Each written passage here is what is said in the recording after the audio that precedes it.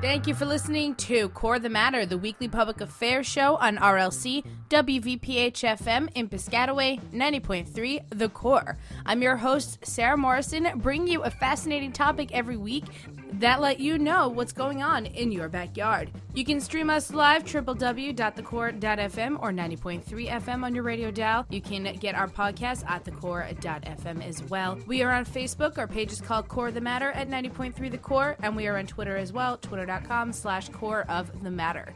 Can you imagine President Obama celebrating the downfall of Osama bin Laden by going to a bar on Pennsylvania Avenue, throwing back a few drinks, celebrating his victory by charming those around him and being charmed in return? Neither can I. But believe it or not, there was a time where this was normal. A certain General George Washington, after his defeat of the British that made him a hero for patriots, made his way to the Indian Queen Tavern to celebrate the newly independent 13 colonies. There were toasts made, one correlating with each colony, as General Washington addressed the town, and the townspeople congratulated him in return. Where was this tavern? In no other than our own New Brunswick. Now, the tavern stands in Piscataway's East Jersey Old Town Village, a miniature village that stands in Johnson Park, made up of buildings from the 1700s and 1800s. Some of them are reconstructions, and some, like the tavern, were moved in their entirety to the site in the 1970s and 80s. It's only one of many historical spots in Piscataway, New Brunswick, that seem to go by the wayside when we talk about our neighborhoods. Some are relocated, like in the village, and some stand today, like Piscataway's own Cornelius Lau House. In honor of our nation's 235th birthday, I decided to explore these sites to remind you, the listeners, of the tremendous historical significance that our neighborhoods have, and to celebrate the 4th of July not just with hot dogs and American flags, but with knowledge and pride for our colonial neighborhoods. I spoke with Director of Restoration and Site Management Michael Boylan and Director of Exhibits and Public Programs Mark Nonestide of the East Jersey Old Town Village, and Museum Educator of the Cornelius Lau House Ken Helsby about the tremendous importance Piscataway and New Brunswick hold to colonial history on this week's Core of the Matter. I'm Mark Nonestide, Director of Exhibits and Programs here at East Jersey Old Town Village. I'm Ken Helsby. I'm the Museum Educator at the Cornelius Lau House. My name's Michael Boylan, and I'm the Director of Restoration and Site Management. Both sites are operated by Middlesex County Cultural and Heritage Commission. That's the umbrella organization that operates East Jersey Old Town Village here in Piscataway and the Cornelius Lau House, the Middlesex County Museum. It's an agency of Middlesex County government that's supported by the Board of Chosen Freeholders. Tell me a little bit about where we're sitting, what's here, what is this? Just go through the history of it. So East Jersey Old Town Village is located in Johnson Park along River Road in Piscataway. It is a collection of historic buildings that were relocated to the park in the 1970s and 80s, and these are historic structures that date from the mid-1700s through to the mid-1800s, and they are a collection of different types of buildings from the time period. So there is a tavern, a wheelwright shop, a blacksmith shop, a schoolhouse, a church, and different people's homes as well. And they were moved from different areas in central New Jersey, New Brunswick, Piscataway, as far north as Bedminster Township and Warren Township as well. And the buildings are used to have exhibits about central New Jersey history. We do permanent displays and rotating exhibits as well, and we have lots of public programs at our site. All of our programs are offered free to the public. We have lots of school groups that visit us and tours that come to our site, and they get a chance to learn about the history of central New Jersey. So what's on permanent display, and what are some of the displays you have now? We have a display in the Indian Queen Tavern, which was a historic tavern that was originally located in New Brunswick. The tavern has a display about taverns in central New Jersey, so the building acts as a great backdrop for this display. And people can learn about the history of these types of structures in Middlesex County, what the different rooms were used for. We've recreated some of the rooms as they would have been in the early 19th century.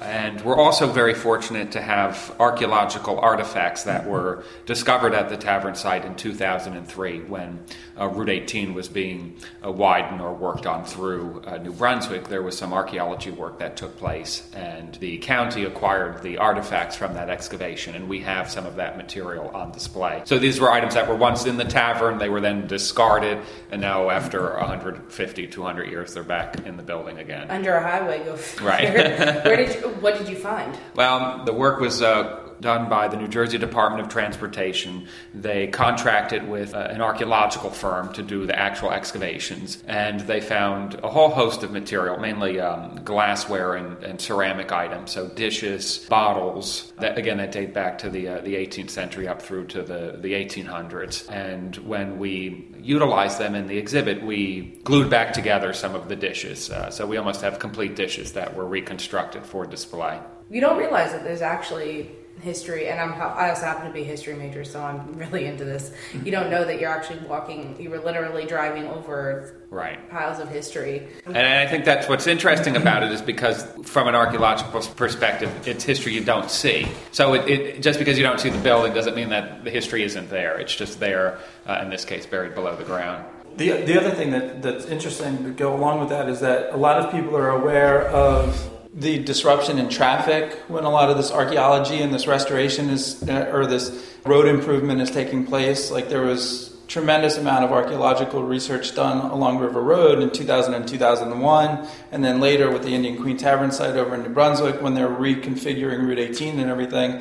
And everybody always drives by it and sees the inconvenience and they see the fence, but they're not often aware of what's actually coming out of the ground unless they're historically in tuned to what's going on in their neighborhood, which a lot of people aren't. So what we're able to do now at this site, and as well as the Lau House, which we'll talk about in a little bit, is show people the fruits of the labor that went into the reconfiguring Route 18, which was this massive project that has won national awards, but it was done in a way that was respectful of the history of the area and actually reaped benefits, historically speaking. Exactly. So we touched briefly, you might have something to add to this, that you were able to put together different pieces of plates and put together actual displays of exhibits. So what sort of restoration goes into that? What sort of effort do you have to make to put those artifacts together and to put them on display to make sure that they're historically accurate? Putting the artifacts together it's kind of tedious and time consuming. It's like building a jigsaw puzzle out of all these little broken pieces. In terms of the restoration of the buildings, the county has made sure that the buildings are certainly able to handle the amount of public that we have coming here, and structurally, so that they're sound buildings. Once again, considering that they're most of the buildings here are over 200 years old. Definitely. So that's a lot of care that had to go into moving the buildings. How do you move a building? Well, the buildings here came here through a variety of different methods. For the most part, the buildings were, especially the smaller buildings, the roofs were cut off, put on flatbed trucks, and then rolled here. Some of the buildings that we have were completely taken apart. All of the parts were numbered and then put together again like a big jigsaw puzzle. We also have a couple of replica buildings. The building we're in now, the New Brunswick Barracks, is a replica building. It's all new construction. However, the stones that make up the outside veneer of the building are cut stone that came from an abandoned 1850s mill. The stones were donated here, and they were put on the outside of the building. We also have another replica building. It's called the Church of the 3 Mile Run, which was a very early church that was on the outskirts of New Brunswick. Cemetery still exists right on Route 27. And it's based on, what a Dutch church would have looked like in the early 1700s. And again, using those same recycled stones. All right, so the area was mostly Dutch? Yes. This area was primarily settled by the Dutch early on. Then, of course, you have the English coming in, but mostly Dutch. What would that have meant for taking sides in the Revolutionary War with the Dutch presence in New Brunswick and Piscataway? I mean, early on, primary settlers, as Mike mentioned, are Dutch. There are people of English descent. They're primarily New Englanders that are coming from Connecticut, Massachusetts, and southern Maine and New Hampshire. And then we also see other groups as well. It's an extremely diverse region in the 18th century. There are French Huguenots, there are Scotch-Irish, especially in places like Perth Amboy, there are Africans, there are Native Americans. If you go a little bit west of Middlesex County, there are German settlements, and we see some of that also. There's some early Germans in New Brunswick as well. Like you said, there were Africans around this time period. Were they slaves or were they free? There's both. There's both here at the time. Well, we know about their contributions through historic documents from the time period, but yeah, there's both free and enslaved. That's interesting. Yeah. Were they freed by their owners in New Jersey, and then they just established themselves? Is that how that would have worked? Right, yes. Yeah. It's that simple. Yeah. So there is this extreme diversity, and as you mentioned, so how does that affect during the Revolutionary War time period? I think, personally, what I find interesting is that you have people that are forced to make ideological decisions about who they're going to support and where their loyalties are going to lie. And that's certainly one internal conflict that's happening here in central New Jersey. And I think that is then exasperated by the fact that the war then comes knocking at people's doors, literally. You have the entire British Army that shows up at one point here in central New Jersey. So there's a direct consequence for the decisions that these people make, which is different from other areas of the colony, maybe that don't see direct impact from whatever side that they choose. I mean, here in central New Jersey, ultimately they have to live with these decisions, and not only with the British being here, but also with the Continental and the local militia as well being in the area, and the impact that this has on the local citizens. Was there a large vocalization of support for one side or the other? New Jersey is often, and this area isn't any different, it's often seen as being broken up into thirds. I mean, you have a third of the people who are loyalists, wanting to support the crown.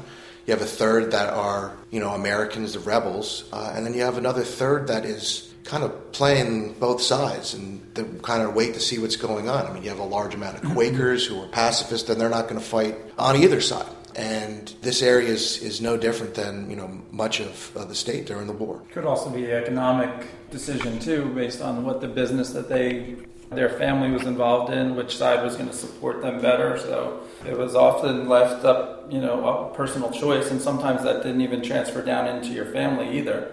Families broke up just as 100 years later they did during the Civil War. There was differences in opinion. Yeah, it's very much America's first Civil War that's going on here. I mean, you have father against son, you have neighbor against neighbor, you have brother against brother.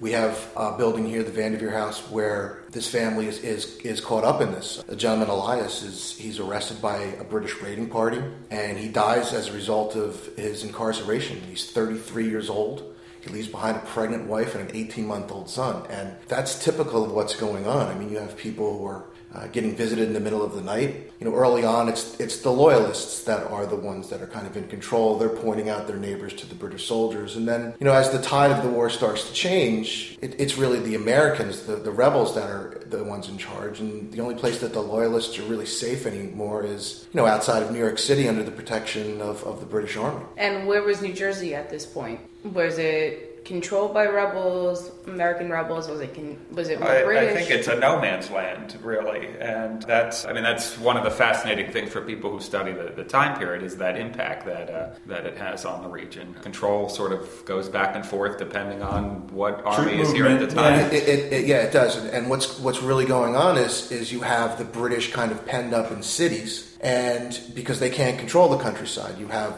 the Continental Army up in the foothills of the Watchung Mountains here, and they're basically watching the British movements. Anytime that they go out and send out foraging parties for food and things like this, they're ambushed and attacked, and the Americans are not coming out of these hills, and the British really can't go up there and get them. So in many ways, especially after the Battle of Monmouth, in 78, it's really very much a stalemate. The British are only able to control some cities, and everywhere else, it's like Mark is saying, it's a no man's land. For a time period, they control the entrance to the harbor, New York Harbor, or there's a big fight over that control of the harbor and everything, and then you have the the groundwork for the revolution had been laid down in Philadelphia. So just like today, we're kind of, New Jersey is this no man's land, sometimes referred to as the hub between New York and Philadelphia. It was really that push back and forth that you see a lot during the Revolution as well. Yeah, and some of the decisions about who they're supporting are very practical. Some of it's tied to the economics of the family, so which Ken can talk about more, but people like Cornelius Lau, who is a loyalist, he sides with the British. His primary income comes from shipping activities and trading between goods that are coming in from England. So his bread and butter money, in essence, is the ties that he has with shippers in England. So it would come as no surprise that he would side with the loyalist. And of course, his house is what still stands today in Piscataway and is now the Middlesex County Museum. Okay, so before we get to the Lau House, I want to talk a little bit, if someone can speak, about the Battle of New Brunswick, which is something I think kind of goes by the wayside.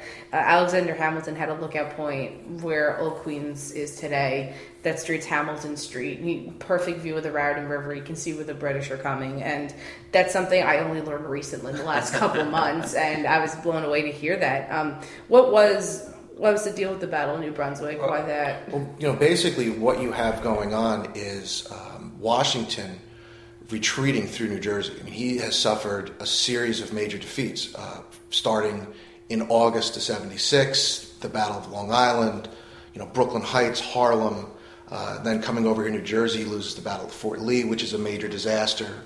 They lose, their tents and their supplies and their baggage train. So by the time he gets to New Brunswick, it is late November of 1776, and when he starts out in Manhattan, he has some estimates between maybe 12 and 14,000 soldiers against an army that is an estimate's around 25,000-30,000 soldiers. And when he gets to New Brunswick, he has a fighting force that is probably less than 1,000. Wow. He on December 1st, 1776, he loses half of his army. It's often referred to as the darkest day of American history, darkest day of the Revolution. These soldiers had signed contracts for a year, and that contract was up. And even though he kind of begs and pleads to them to stay, he loses half of his army basically at that point. So when they're leaving New Brunswick, he has, I think the estimates are about less than 1,500 soldiers, and of those 1,500 soldiers, probably half of them are in any kind of shape to actually fight. The story that you're referring to with Alexander Hamilton, with this artillery battery up on the original grounds of Rutgers University, Old Queens, just goes to show you how close these two armies are. That as Washington is kind of melting away down Route 27, trying to get out of New Brunswick, you have the British Army in Highland Park crossing over the river, and Alexander Hamilton is firing cannon at them, basically to hold them off. That's how close these two armies are together. I mean, the war is essentially over by the time Washington leaves New Brunswick. When he gets to New Brunswick, he's expecting to set up New Brunswick as kind of the front lines of the war. He's got a river out there. There's some high points. They burned the bridge, Landing Lane Bridge, which was the only bridge over the Raritan at the time. So there was no bridge in New Brunswick coming from Highland Park into the city. He's basically fighting for his life at this point. And he's going against an army that is the most powerful military force on the face of the earth at the time. So how were they getting across the river if there was no bridge? They were just sending cannons across? You mean the British? Yeah. The British had brought with them some boats and rafts and things like that. And the Landing Lane Bridge was only partially burned. I mean, they didn't completely destroy it. And so they were able to, I guess, use that portions of that to swing around. But they were pretty well prepared. They had certainly come here, looking to do business to take the colonies back. I mean, they were not messing around. Yeah, so they can't imagine carrying a boat with you if you have to. Not exactly inflatable in 1770. Well, often, especially after the war, there's a lot of criticism of the British high command because, at the point when they defeat Washington at Fort Lee and they realize that he's trying to escape through New Jersey, they don't send a force up the Raritan River to basically pin him in between two large British forces. And by not doing that, it allows him to get across the Raritan and to get himself some breathing room so that he can get, all the way through, down through Trenton and go across the Delaware, start to reform an army that is then able to come across the river on the famous Battle of Trenton, Christmas of 1776, and start to roll back all of these advances that the British and their Hessian allies really set themselves up with. And what Mike just mentioned, too, it sets up what happens in central New Jersey for the next 6-7 months. You have Washington with his troops that then cross over the Delaware into Pennsylvania. But it's December of 1776, and the British Army goes into winter encampment at this time. So in essence, fighting in those days was very different from today. The weather certainly had an effect on the way that they fought. And knowing that winter was fast approaching and that they needed to go into winter encampment, the British sort of holed up in New Brunswick, set up their winter encampment. And as Mike mentioned, you have thousands and thousands of troops that just decide they're going to encamp in this area until the springtime. And they occupy the region from December 1st, 1776 to June 22nd of 1777. And there is a tremendous amount of skirmishes that take place during that time, where you have the main army in New Brunswick. There's just so many there that they spill out into the countryside. So they're over here in Piscataway, they're at Raritan Landing, they're in Bottomtown in Edison, out towards Perth Amboy. Perth Amboy is occupied by the British at this time. You have Washington in Pennsylvania. You have a local militia, the Middlesex County Militia, and other local militia that are in the region harassing the British. The British often are sending out these raiding parties and raiding people's farms and taking their goods to feed and supply the main troops that are back in New Brunswick.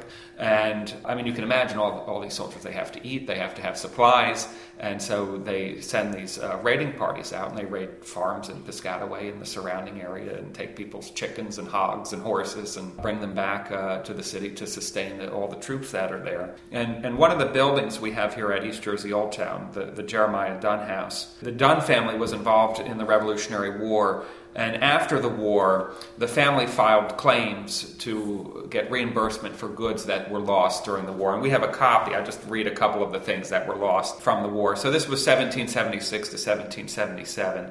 They filed for a claim for their bed and bedding, for a mare, a horse, a colt. They lost 10 hogs. They lost their mirror, their looking glass. 35 bushels of wheat were stolen from their property. A beehive, for the honey, was taken from the property. One saddle that they make a note was almost new, was also taken from the property. So this becomes very real to the people who are living in the area, whose farms are being raided and whose goods are being taken and stolen out and brought back to the main armies in New Brunswick. And what's great is that these ledgers do survive today. That gives us a hint of how real the war was for the people that were living in this area. Where did you find that ledger? Well, these are the New Jersey State Archives in Trenton has the war reparations, these claims that were filed by the citizens of New Jersey, and the Middlesex County lists are in those ledgers. So it does give us a sort of visually what was happening to the families in the area. In Elias Vanderveer, too, that Mike mentioned, who is involved with the local militia. He's trying to protect his farm and skirmishing with these British raiding parties, and as part of that gets captured and sent to a prison and dies there. So it's very real. We talked about that earlier. You can see how it really does affect the people in central New Jersey. That's definitely something lost in translation in history books and anything else. You don't realize that these were 35 bushels of wheat was food for a winter at this point. They have to make food. If you don't have your hogs, what are you eating? Right. If you don't have your horse, where are you going? Yeah, these farmers had to sustain themselves and their families as well, over the winter time, and at the same time they're fighting this war for their freedom and also trying to sustain their families as well. And the claim on there, which struck out at me was the one for the saddle. And, almost in parentheses, it was almost new. So somebody owes me more money than just an old saddle that I had. So it was almost like a modern day insurance claim. Yep. It was like making sure that I got reparations for what was really taken. Yeah, and this is just one end of it. There's also, we see notations where barns are burned, houses are burned. So, it could be very catastrophic for some of the families living in here. Not only are you losing your goods, you could potentially lose your entire house. Mm-hmm. And in cases like Elias Vanderveer, he lost his life. And that's, again, that brings it very, very real and very home. The saddle stuck out to me also. Mm-hmm. That was almost new. I thought that was interesting, and they felt the need to note that. So, if do you know where in New Brunswick about, meaning using the modern New Brunswick map, where these soldiers were camping? You said all over. Where were they headquartered in terms of an actual New Brunswick street? Right. Well, the city of New Brunswick in 1776 there was about roughly 150 families. And the urban core of the city would have been in the vicinity of what's now Albany Street and Route 18 near the river. And that's the center of the city. But from there it sort of spreads out along the countryside. But that's the urban area. Clearly, when Mike mentioned, there's tens of thousands of soldiers that suddenly show up. It's impossible for them to be encamped in all these, 150 families that are living in the city. And so they really spread out from there. A surviving structure that has strong ties to the Revolutionary War is the Bucklew Mansion in Bucklew Park along Easton Avenue in New Brunswick, just across from the St. Peter's Hospital. And there was I believe it was a Hessian outpost that was there that had occupied that house. And there's some damage from the Revolutionary War that's still evident in the home today. You can go visit and see the damage that these soldiers caused.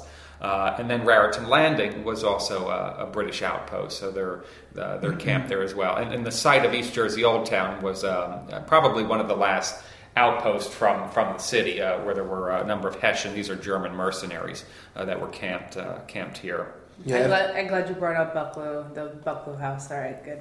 Yeah, here in Piscataway, the numbers were something along the lines of 6,000 British regulars and about 900 Hessian troops. Right at the intersection of River Road and Hose Lane West, there were earthworks that were manned by Hessian soldiers, and there were skirmishes throughout this area. The British were certainly taking over people's homes. They were quartering themselves, especially the officers would have taken the finer homes. There was a barracks, the New Brunswick Barracks in New Brunswick, but that wasn't a very, very large structure. Probably would have held maybe 350, maybe 400 soldiers.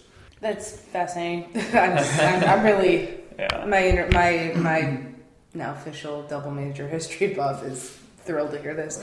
So, were there any artifacts you found in New Brunswick Piscataway area that are worth mentioning from that era? There's been, there's evidence of the Revolutionary War time period, both in above ground structures that survived, like the Bucklew Mansion, the Cornelius Lau House, and several buildings that we have here at East Jersey Old Town that have direct connections to the war that people can come visit, walk through, and learn about that period. But then there's also archaeological evidence that's been found as well in this area, and a tremendous amount. This room that we're having our interview, we have a display case here that's filled with musket balls that were found along River Road from the Revolutionary War time period.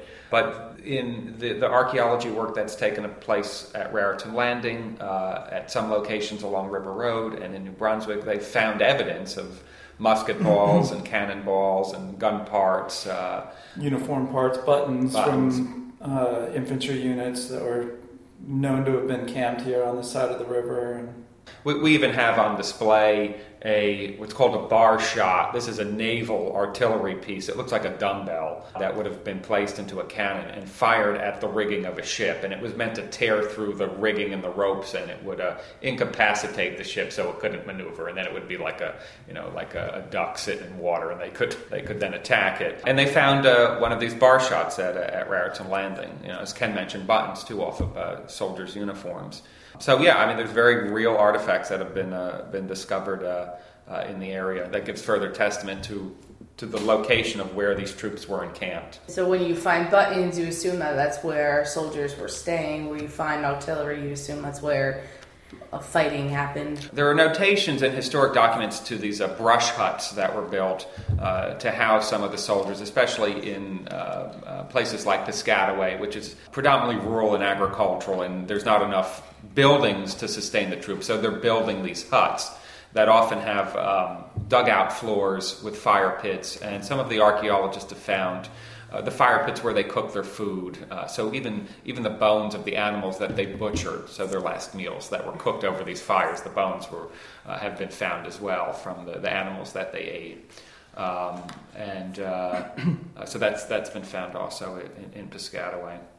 It's so fascinating. You read history and you forget that these people had to eat. And right. They did all these normal things, and you don't realize it. Like you see, it makes me think of these celebrity magazines where it says, "Oh, celebrities are people too. They also, blow their nose, and they also eat ice cream." And it's like, well, yeah, this is what happened, and it has significance 300 years later. Right, and hopefully, even though this is a radio interview, it'll trigger enough interest in people's heads that they'd never seen the Lau House or East Jersey Old Town, or have heard about bar shot but never seen one intact from the Revolutionary period here in New Brunswick, because we're not on the water per se. It'll intrigue them enough to want to seek us out and come visit and see all the things that we found and that others have found and we're now in possession of and able to display. Yeah. What's great too about not to jump around here, but about the buttons, they often have the regimental insignia or numbers on them. So, for instance, like some have showed up with CG for the Coldstream Guards. This was a British regimental unit.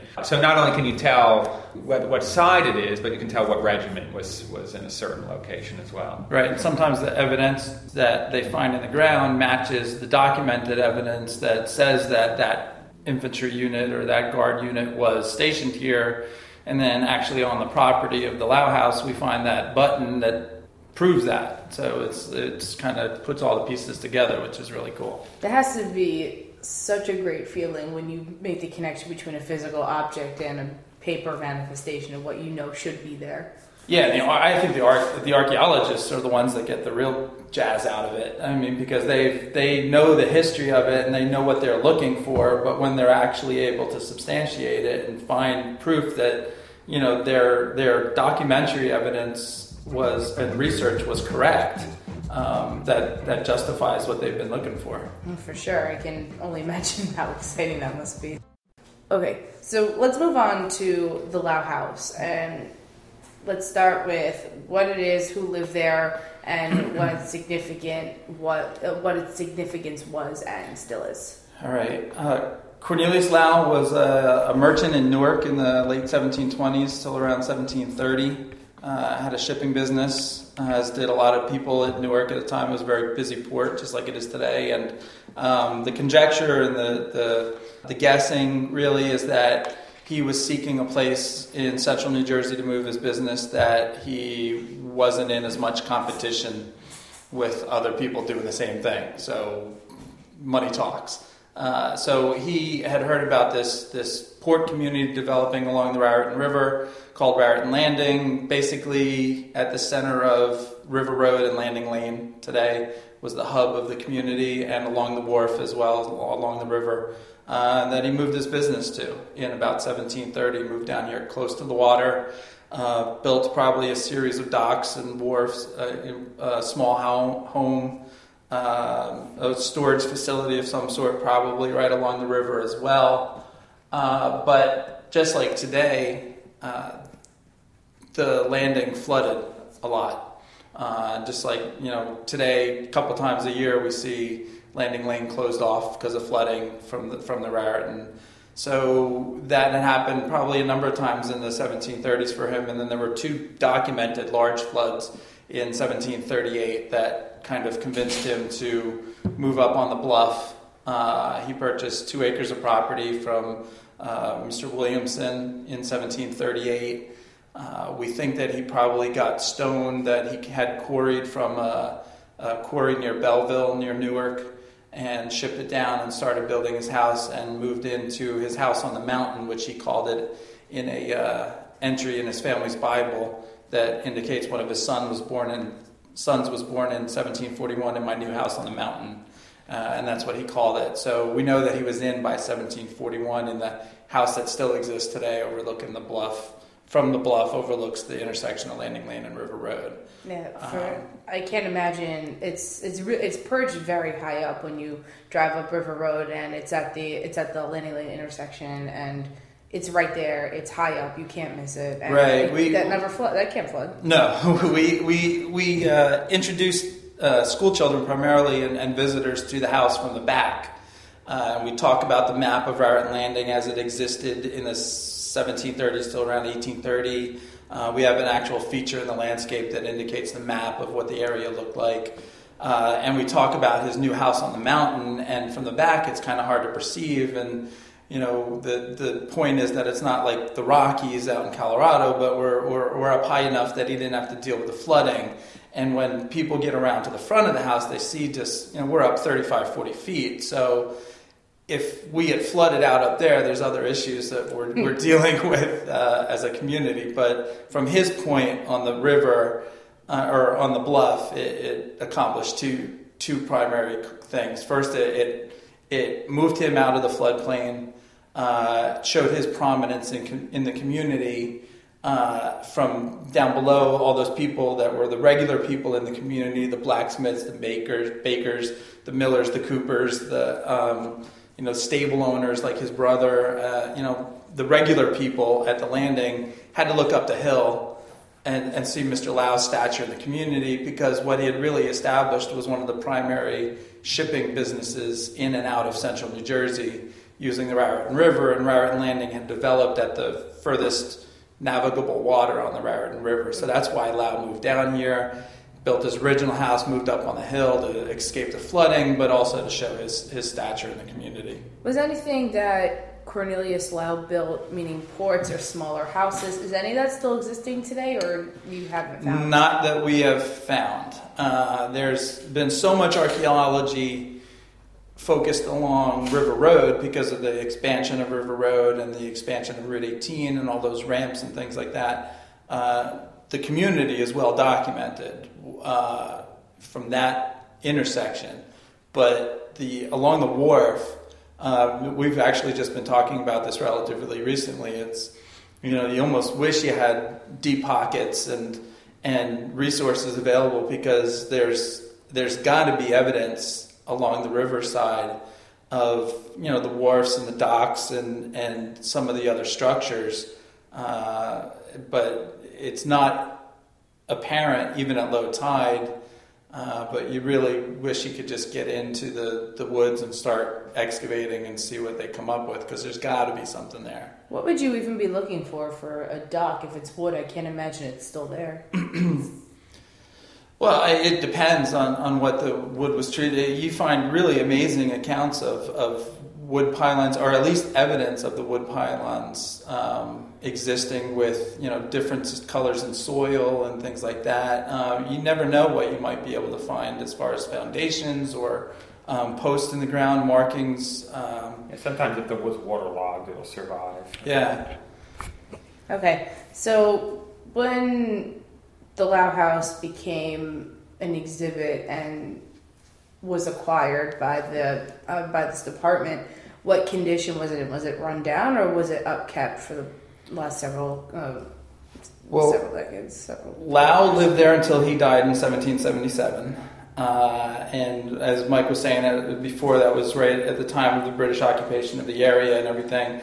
And Lau had remained loyal to the king until the day he died. So even though, and I find this amazing, that even though the house was actually rented to a patriot businessman at the time, John Poole, and the two sons of Laos that had remained in this country were patriots. So they owned the estate, and they were renting to John Poole, but the British didn't destroy the house, really. And again, my personal conjecture is that it was because it was built by a loyalist, and they respected it as a loyal home, didn't trash it when they left. But it remains in the hands of this John Poole Jr. until he formally buys the house in 1792-ish, somewhere around there. And then the house is really a private residence until 1975. The Pooles own it until 1870. The Metlers, who are another prominent name from this area, own the property until the early teens, 19-teens. Voorhees family owns it then until 1965, another prominent name. And then a lawyer, gentleman, Stephen Strong, buys the house in 1965 from Mr. Voorhees, and he's a wealthy lawyer, comes from a long line of lawyer family going way back. And so the house is a private ownership, private residence until 1979 when the county buys the house from Mrs. Strong after Mr. Strong dies. And the people that owned it were wealthy, and they kept it up. They recognized its significance because by that time, even by the late 1800s, it had become one of only two remaining structures from Raritan Landing proper that exist. And so they didn't sell off the property. What could have happened? There's small changes and modifications to the property that have taken place. There's, an in-ground pool that's put in the back and garages and things like that. But structure-wise, the house is in pretty good shape when the county buys it in 1979. I can't imagine a pool in a garage with it. That's just... And there are all sorts of modifications. Just we have people stop by from Piscataway that said that there were big blowout parties at the Lau House or Ivy Hall, as it was known back then, when the Voorhees parents were out of town and whatnot. So it was quite the place to be. That's amazing. And it's funny you mentioned Voorhees and Metler because those are two big Rutgers names, and the president's residence is right behind the Lau House, right? Mm-hmm. So are those two buildings connected at all, or just happens to be the president's residence? No, it just happens to be, and it just happens to be that's the location that I think they purchased the property in the 30s or sometime slightly before that. The university did anyway. Okay. So what's in the Lau House now? When I walk in, what would I find? Right now, a mess because we're starting to take down our current exhibit. What we do is we interpret the site as our only artifact really that we own. We interpret its significance at Raritan Landing, its significance today as one of the only two remaining structures from Raritan Landing, but then we fill it with exhibits based on state and local history. So the exhibit that we're just closed yesterday on Sunday was the medical history of New Jersey. So the freeholders made a conscious effort in 1979 and the early 80s to fill it with changing exhibits to broaden the horizons and broaden the scope and the outreach into the community so that we didn't become static with just a house museum. So we can tell different stories, and we keep our exhibits up for 12 to 14 months usually. So the next exhibit that's going to go up is going to be on the history of the film industry here in New Jersey, which was basically the very late 1800s, early 1920s, into the early 1920s, and we're going to be talking about how New Jersey was really the Hollywood before Hollywood was Hollywood. Interesting. Yeah. And that should go up in late September. Okay. It seems like an odd fit for a colonial time, but I understand making it relevant. Did the medical exhibit have artifacts from the 1700s and medicine from this time, or? Not so. The artifacts, not so much. We picked up the artifacts really from the mid 1800s that we borrowed from other institutions. Some of the medical instruments, in particular, from the Civil War period. Interesting. Okay, fantastic. What sort of permanent exhibits are there in the Lau House? Is it set up as if Cornelius Lau was there? How does it? No, Okay. it's no. Really, the house is the connection that we have to Lau, and we make sure that most of when people come to tour, especially school children, half of our tour is dedicated to the house and the history of Lau and the restoration of the building that took place in the mid-90s. And then they're that's introduced to them on the way down the path and into the house. And then once they go inside, there's a brief hit about architectural features and things like that. But then we switch over to the exhibit that we're talking about at that time period. Okay, great. Is this the only, I guess, significant point that you have in Piscataway in terms of colonial history and the Revolutionary War? Is there anything else that you found that's of tremendous significance, or is this the only thing standing? Or as far as public sites, there are private sites, privately owned, that date from the 18th century that still survive in Piscataway. There are some churches as well nearby that have ties to the Revolutionary War or the colonial period as well. But as far as a public site that visitors can come to and walk through, the Lau House is certainly one of them, or the village here. And there's a couple other public sites. The Metler House, which is also in Piscataway along River Road. Part of it dates from the 18th century. We talked about the Bucklew Mansion in New Brunswick as an early site, a colonial site that's a public site as well. But there are privately owned historic homes from the colonial period that still survive, and they've been identified through surveys and historic research. okay, so they're not open to the public, but you know about them and you're aware of them, and they're still residences. Right. Yeah. Okay. Yep. They're serving the same function they did 250 years ago. Good to see that they don't have to serve a dual purpose or something, right? So. Right, so this is really fascinating to me still, to know that there's so much here and people don't really understand it. So Cornelius Lau was a loyalist, incredibly wealthy, incredibly prominent. How did that not have an effect? Because you said the community was split into thirds almost of people who were patriots and people who were loyalists. How did he not have a further effect if he was such a prominent figure in the community? How do you not have a stronger effect on being even a solely loyalist presence in New Brunswick and Piscataway? You mean how he's impacting other people, or because he has so right, much exactly because he has so much wealth and he has so much influence and power, and he's coming into the community and really building his own business up. How does he not have more influence, and how is there still? His sons are patriots. How did that happen? Right. Well, actually, his son, one isn't. Okay. But that's a good example. Is that ultimately it's going to boil down to your personal choice. Right. And no matter how much people try to persuade you, it's that personal choice. And I think that the classic example of that is the Proprietary House in Perth Amboy. The Proprietary House is the last original colonial governor's mansion from the 13 colonies. The last royal governor of New Jersey was William Franklin, Benjamin Franklin's son.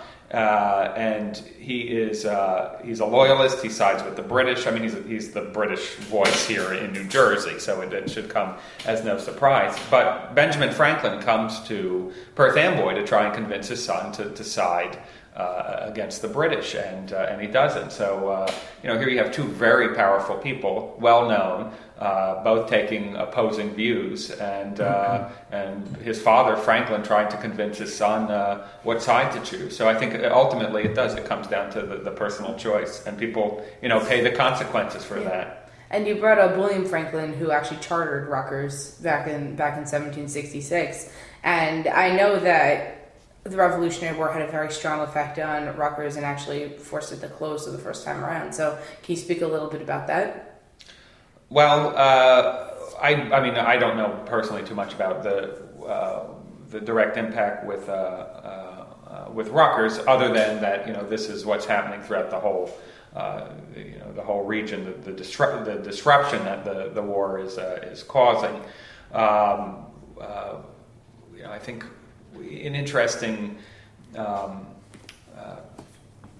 part of one of the displays that we have here. I mean, because we've been talking about disruptions and the utter chaos that is happening in the area, is that in the Indian Queen Tavern, we have one of the rooms set up to reflect an entertainment that was given to Washington just at the close of the war. And I think that's sort of interesting from our perspective as guides and curators to talk about the complete cycle, because you have the start of the war, the devastation that it causes in the region, the splitting up of families, choosing sides, the disruption of the college and everything else in the area. But then, so what happens after the war ends? And then there's this great rebuilding that takes place. And George Washington, who fled New Brunswick, as Mike talked about earlier, finds himself in New Brunswick in December of 1783 after the Treaty of Paris has been signed, essentially ending the war. So the war is over. He's back in New Brunswick again.